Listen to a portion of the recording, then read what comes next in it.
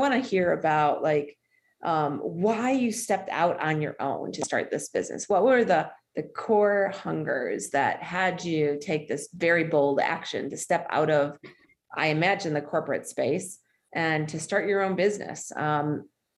Just love to hear like what was the hunger that you had to be, what did you want to be different in the world? Yeah. I stepped out initially to go into sustainability consulting, but that was a while back, and that's not where I am necessarily right now. It's been an evolution, right? And I've always been an entrepreneur and appreciated entrepreneurs, wanted to be an entrepreneur, at least have that as a vision for who I am.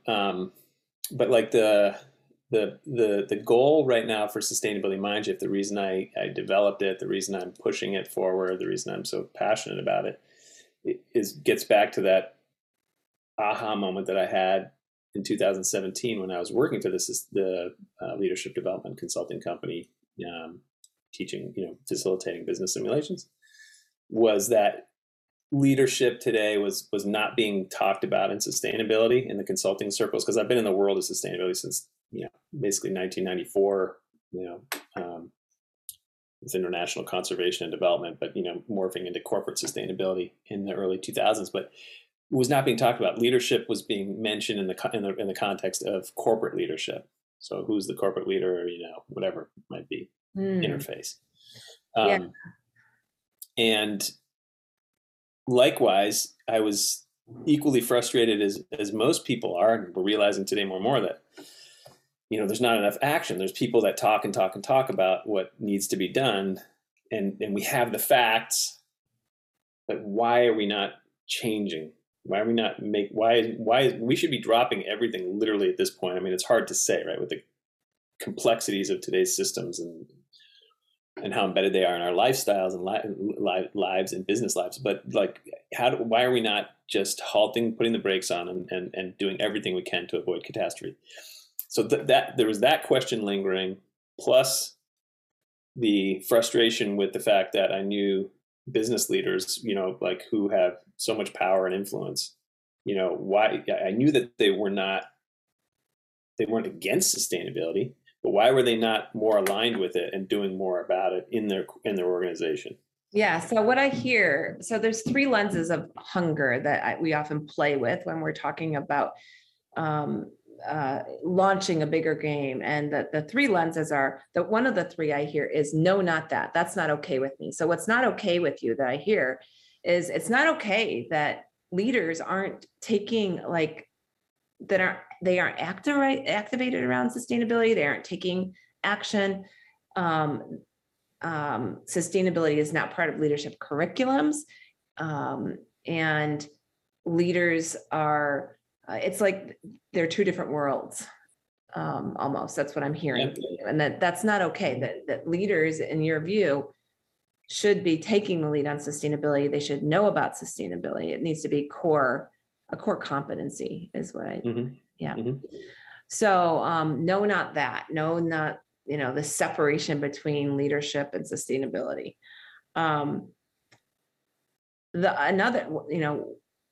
Another lens is what's missing. Like, what did you see that was missing in the world that maybe you could bring?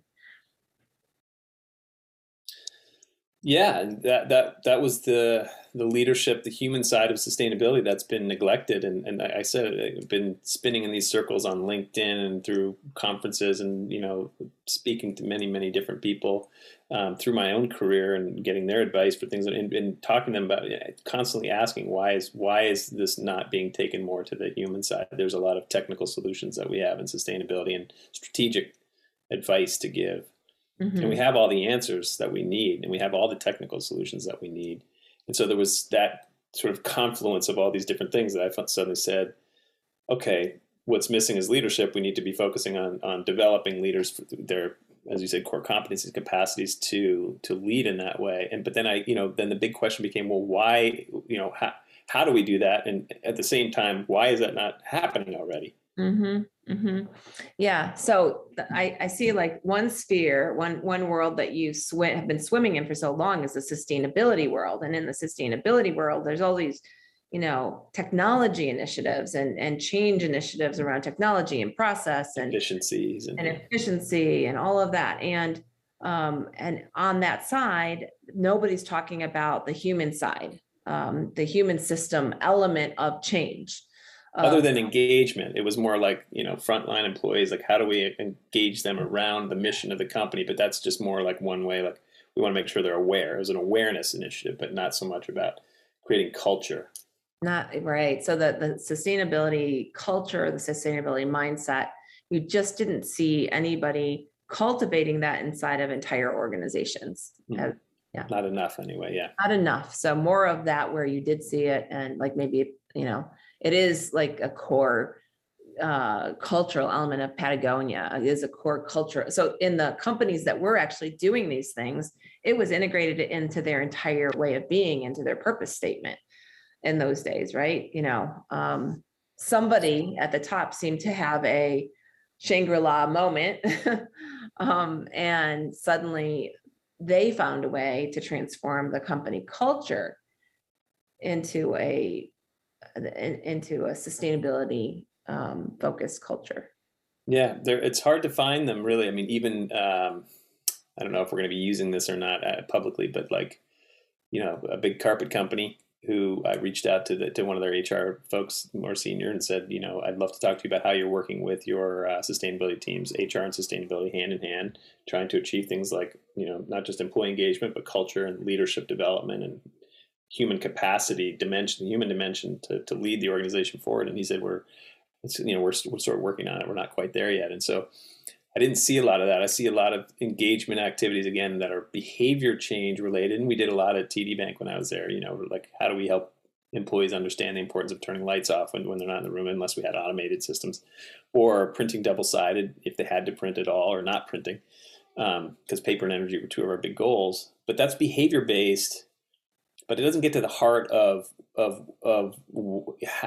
how to change someone fundamentally at a deeper level so that they're doing it on their own accord. They're not just doing it because they want to feel like they're a part of a bigger initiative or doing the right thing or those kinds of things. Like I want people to act on their own accord. And similarly, more importantly, leadership. How do we get leaders thinking about how do we look at our organization and think and act and make decisions that are aligned with our sustainability goals and strategies, and not thinking that that's someone else's job.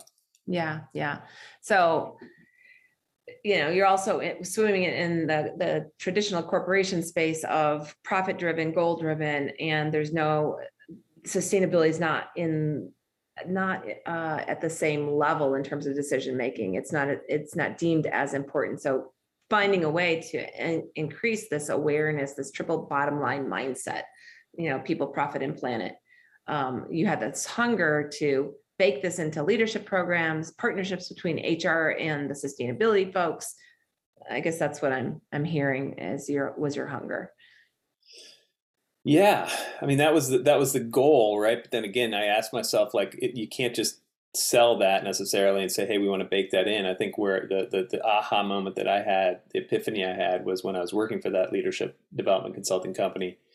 I suddenly realized that the reason why it wasn't being talked about and wasn't being implemented in organizations is because, I had the luxury of 25 years in this industry and having that worldview, that perspective, even growing up living in Europe for 5 years when I was a kid, from the age 7 till I was 12, I lived in Europe and I got to see the world from a whole new perspective. And so how can I, and all of us in the consulting business and even big management consulting companies expect these other business leaders and businesses themselves to like say, oh yeah, I totally get it.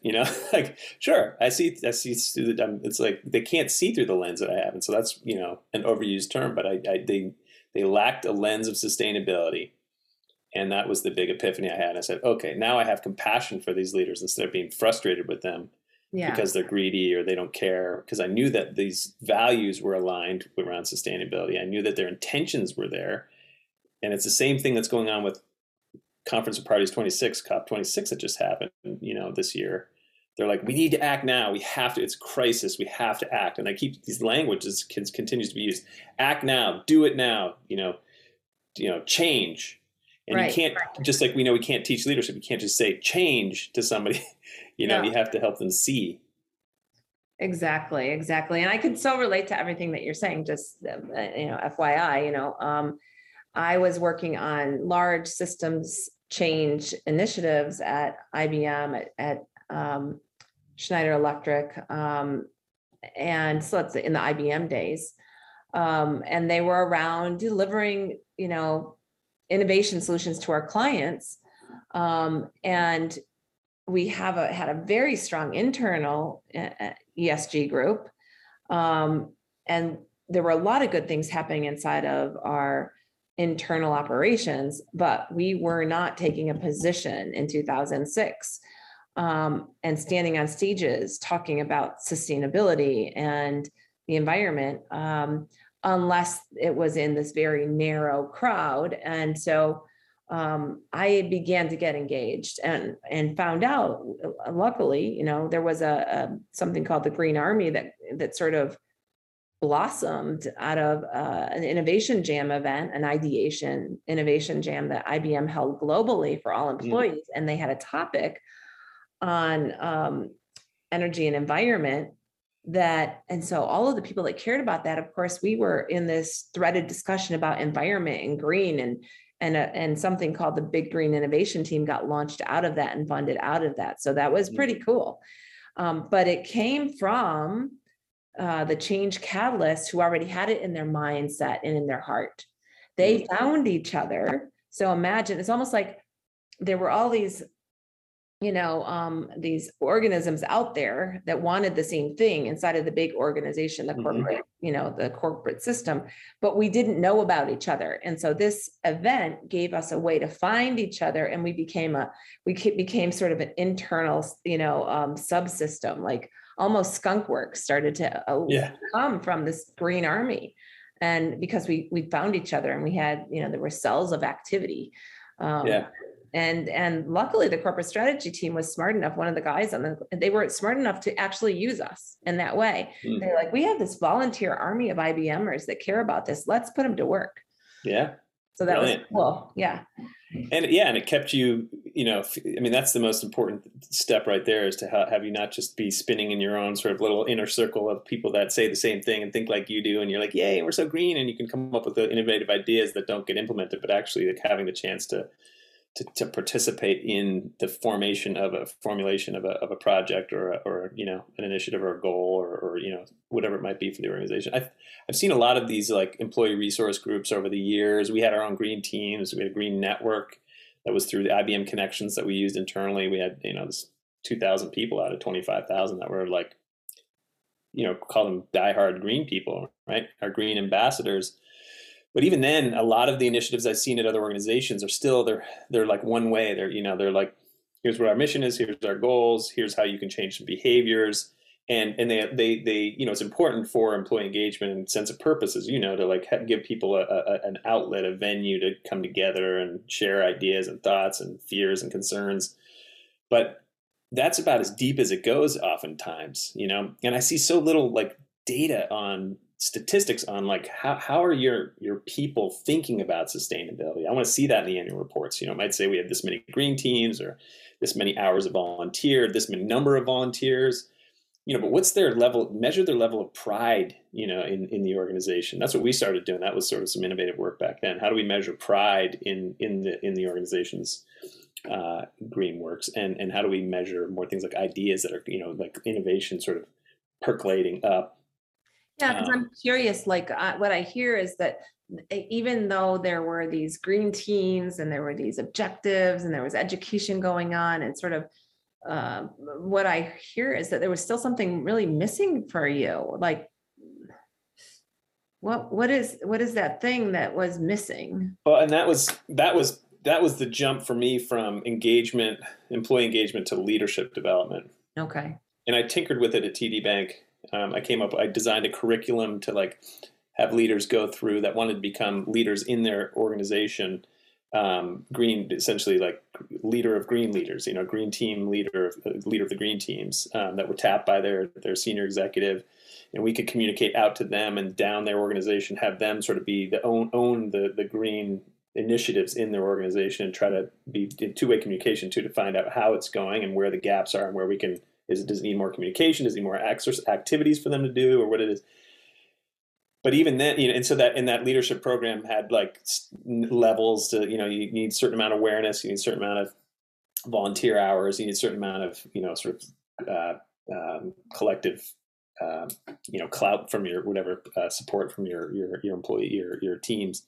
But again, it was what concerned me was that this was still being seen as a value, a sort of I hate to use the term because we use it too much, but a bolt-on, value or bolt-on initiative of the organization. But leaders were not, they saw it as a separate compartment of their brain, kind of like it's this fun, connected values side, but like we need it to be part of how they make decisions, so that as they're thinking about, who to pick for, because their decisions, like can last 3, 5, 10 years takes to see the impacts of those decisions, the results. So leaders making decisions today, even if the organization is moving quickly to become a green organization, they've got the goals and strategies and everything there and stuff, they're getting high kudos, A+ and all the indexes and ratings.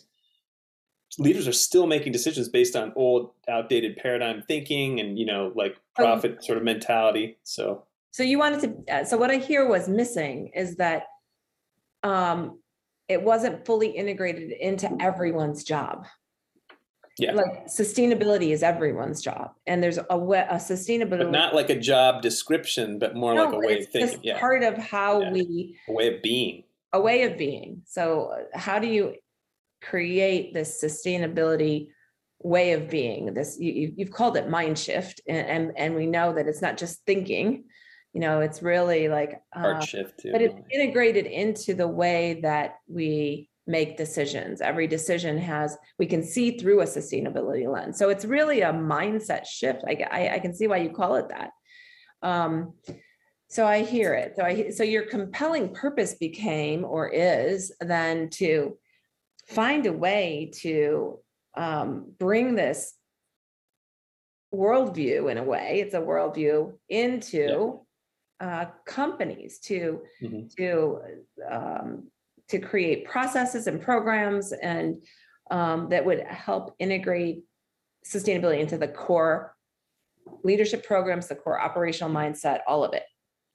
Yeah, and so it doesn't have to be anything new too, and that was a nice discovery too. That's because companies are buying leadership development programs and all design. It's a lot of money, but my perspective is a lot of times it just takes a lens. Again, not to overuse that, but let's put a lens on the training programs you already have. The ones that are already working, because you can still teach leadership. You can teach all the important things like emotional intelligence, things that companies are starting to focus on today.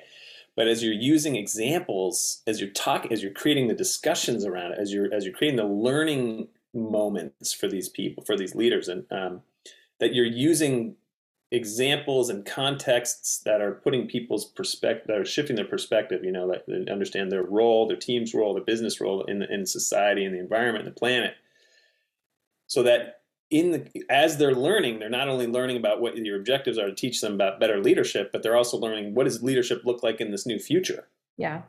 Okay. Yeah. So it's a lens in my mind. It's tweaking the stuff they have. Sometimes you bring new stuff in that they don't have, but mostly tweaking. So, and then your why, your deep why, is any of this even important? Why? Yeah, my God. I mean, because again, the time, we don't have time. And that was one of the big aha moments I had too, is, we've known that, we don't have time, but increasingly, especially in the last 2 or 3 years, since we've gotten these IPCC reports that have said we're running out of time. We have till 2030, according to scientists, if that. And so that's, again, I'm like, wow, we don't have the time to have this organically percolate up through the organization from this solid base of green employees, or who are going to grow up through the organization in 10 or 15 years and have all the leadership positions and make the right decisions. We have to, especially that mud layer, the layer that is, caught between their employee base and the top down, usually managing director level, whatever. And they're dealing with things like time management and performance, stuff, and they're dealing with humanness, ugliness of their teams and all this. Like, they don't have time to even think about sustainability. they're like, don't give me one more thing to think about, believe me. But that's where it's like, no, you need to think about it. And I'm not asking you to think about something different. I'm asking you to think about it just through a new lens. It's just like, cheek, ooh, right, rose colored glasses suddenly. Yeah. It's like, So really challenging. So, and it's important to you because, and why you, like, why is it your compelling purpose? Why are you uniquely why do you feel like it's your role to go and catalyze this? yeah, it's a personal calling that I've had that's why I've been in this sustainability space, I think, for a long time. I care passionately about the world. I have two boys. I care passionately about their future.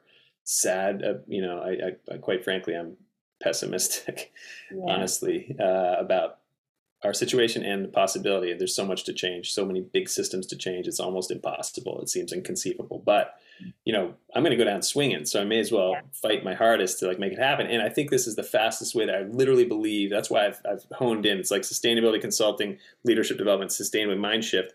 Like if we can start there and start in the inner journey and help leaders grasp this stuff, and then then everything else starts to fall in line. I think their decisions cause culture to happen. Their culture causes the organization to shift at a faster, bigger scale, and then businesses working together can scale their industry. Yeah. So what I hear is your compelling purpose is accelerate, find the acupressure point of and accelerate the sustainability shift through the mindset of leaders. Yeah, well put. Like that. Yeah. And then the bigger game you're playing right now, like the thing that you're doing in the next 12 to 18 months to make that happen, is there a theme? Is there I'm launching XYZ by such and such a time? Or, I know you're making a lot of bold actions. Maybe you're launching this business is your bigger game. I'm launching a profitable sustainability mind shift business, a financially sustainable business, in order so that I can make this my full-time gig. So I can do more of this and train others to do it with me. Is it that kind of your bigger game right now? Yeah, I think the biggest game right now is to raise awareness, which is why I started writing a book and then realized, I'd rather just go with a podcast. And I'm not the expert. I'm just a pass through.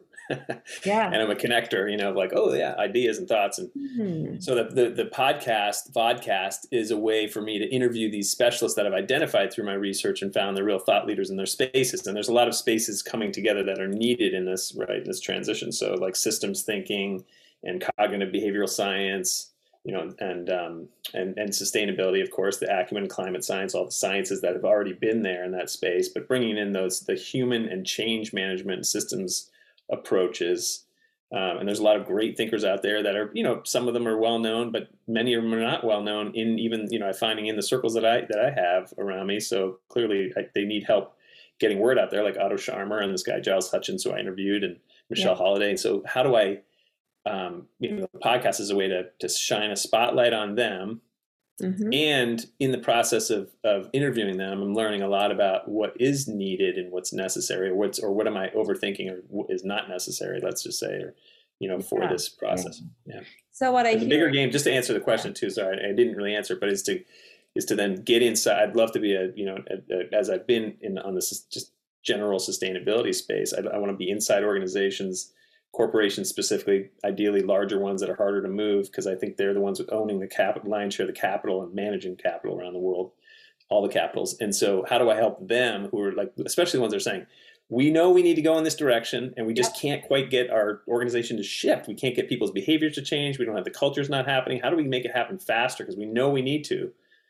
And with all this other stuff going on, and so I can say, let's do that. Let's figure it out. Let's get HR and sustainability at the same table talking about it and shared objectives, and let's identify those key leverage points across the organization at whatever leadership level that can be the catalyst for change, or the fulcrum points, as we used to call them in my old Insight Experience job. And then figure out the programs and design the programs or overlay that lens of sustainability for those leaders to then get those learning objectives that we want, which is primarily a mind shift, but also skills development, that, whatever that might be for that organization.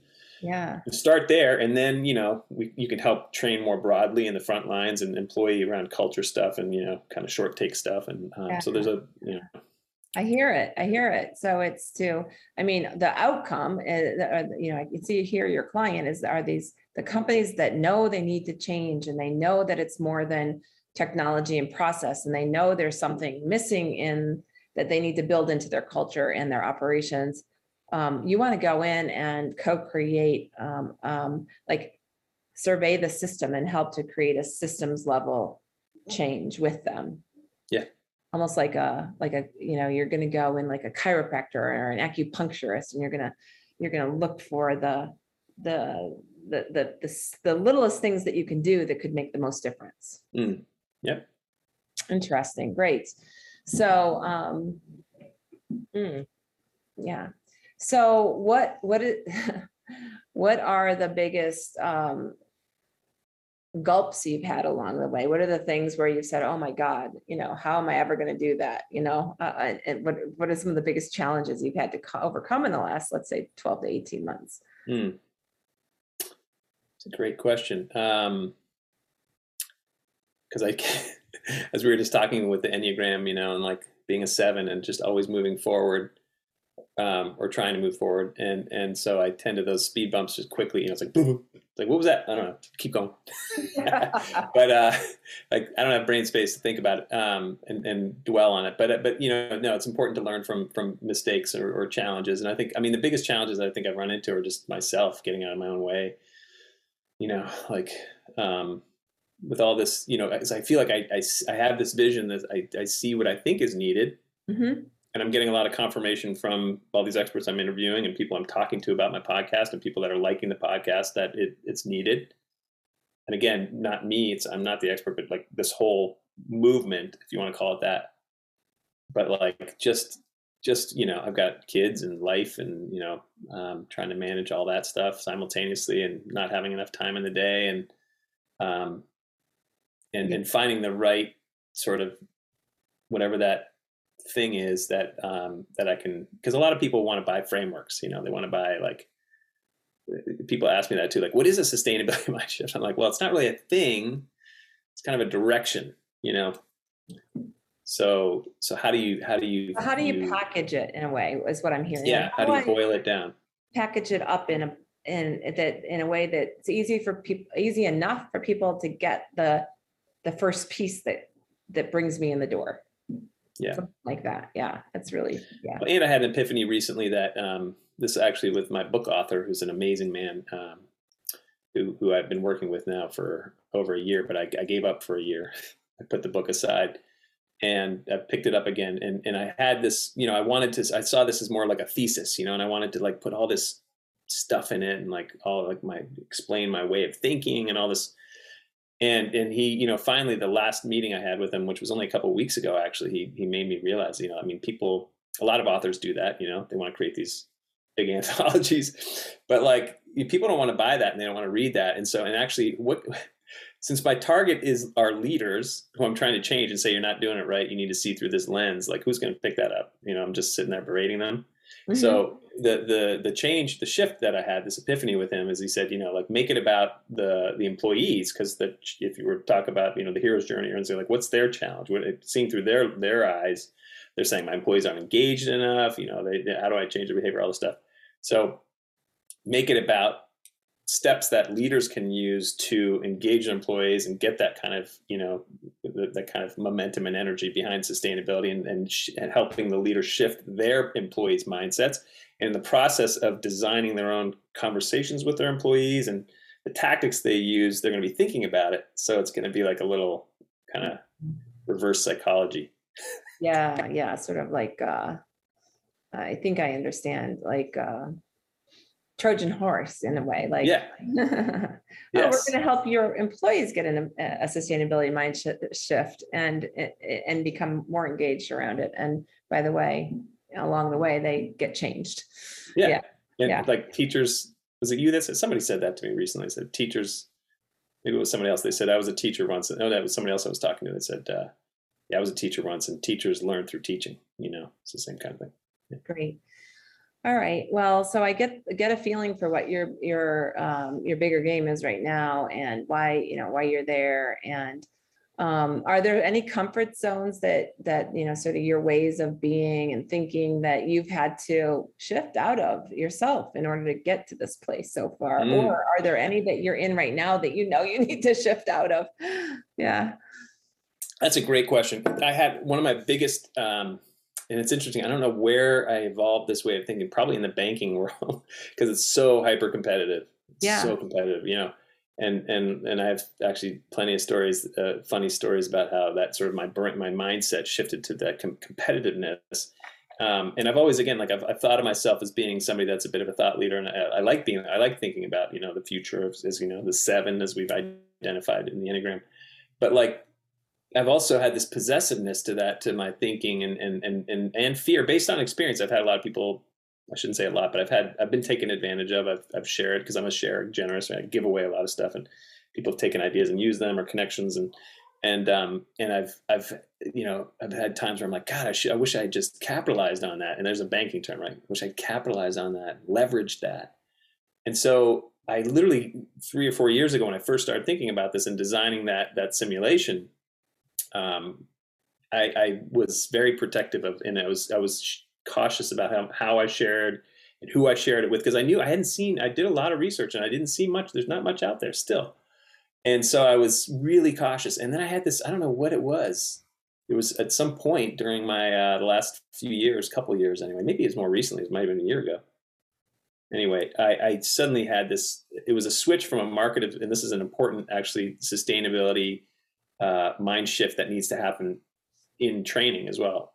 Everywhere it's called the tragedy of the commons. It's that scarcity mindset to market to abundant mindset, and not having essentially not having a scarcity mindset. And so when you have a scarcity mindset, you're protective, and you hold on to ideas, and innovation is not really as abundant as possible. But I suddenly said, you know what, my urgency and the need for this kind of stuff, to get it out there immediately, was superseding any kind of like personal, desire or goal, or my own reputation growing, or my ability to make money on this thing. And so that's where the podcast sort of also shifted in gear. And I said, I was like, I have to just make more people aware of this fundamentally, and get in there and just like, I'll give away ideas. I mean, I don't care if there's 100 companies that use my model that I just talked about. It's basic model, for sustainability consulting, for mind shifting inside organizations. In fact, I've worked with 3 or 4 of them already, who I've talked to about this idea, and they've kind of gone on and taken pieces of it, and they use their own ideas, and they're doing it. And I don't, usually I would be thinking, oh man, I shouldn't have given that. Like, they beat me to the market.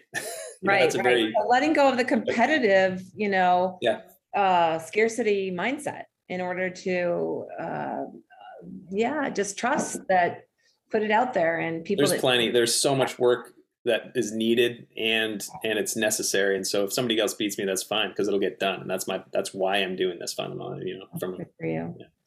Well, that seems like a good note to end on for now. We've covered the comfort zones, hunger, compelling purpose, name of your game, a little bit of gulp. We didn't necessarily cover the investment square on the bottom, which you're clearly doing by creating a podcast, bringing people together. The allies, actually, that you're cultivating in your podcast guests and other collaborators. We haven't talked about those things, but we've talked about them in the past, and I know you're big in this ally square, even in terms of our alliance here.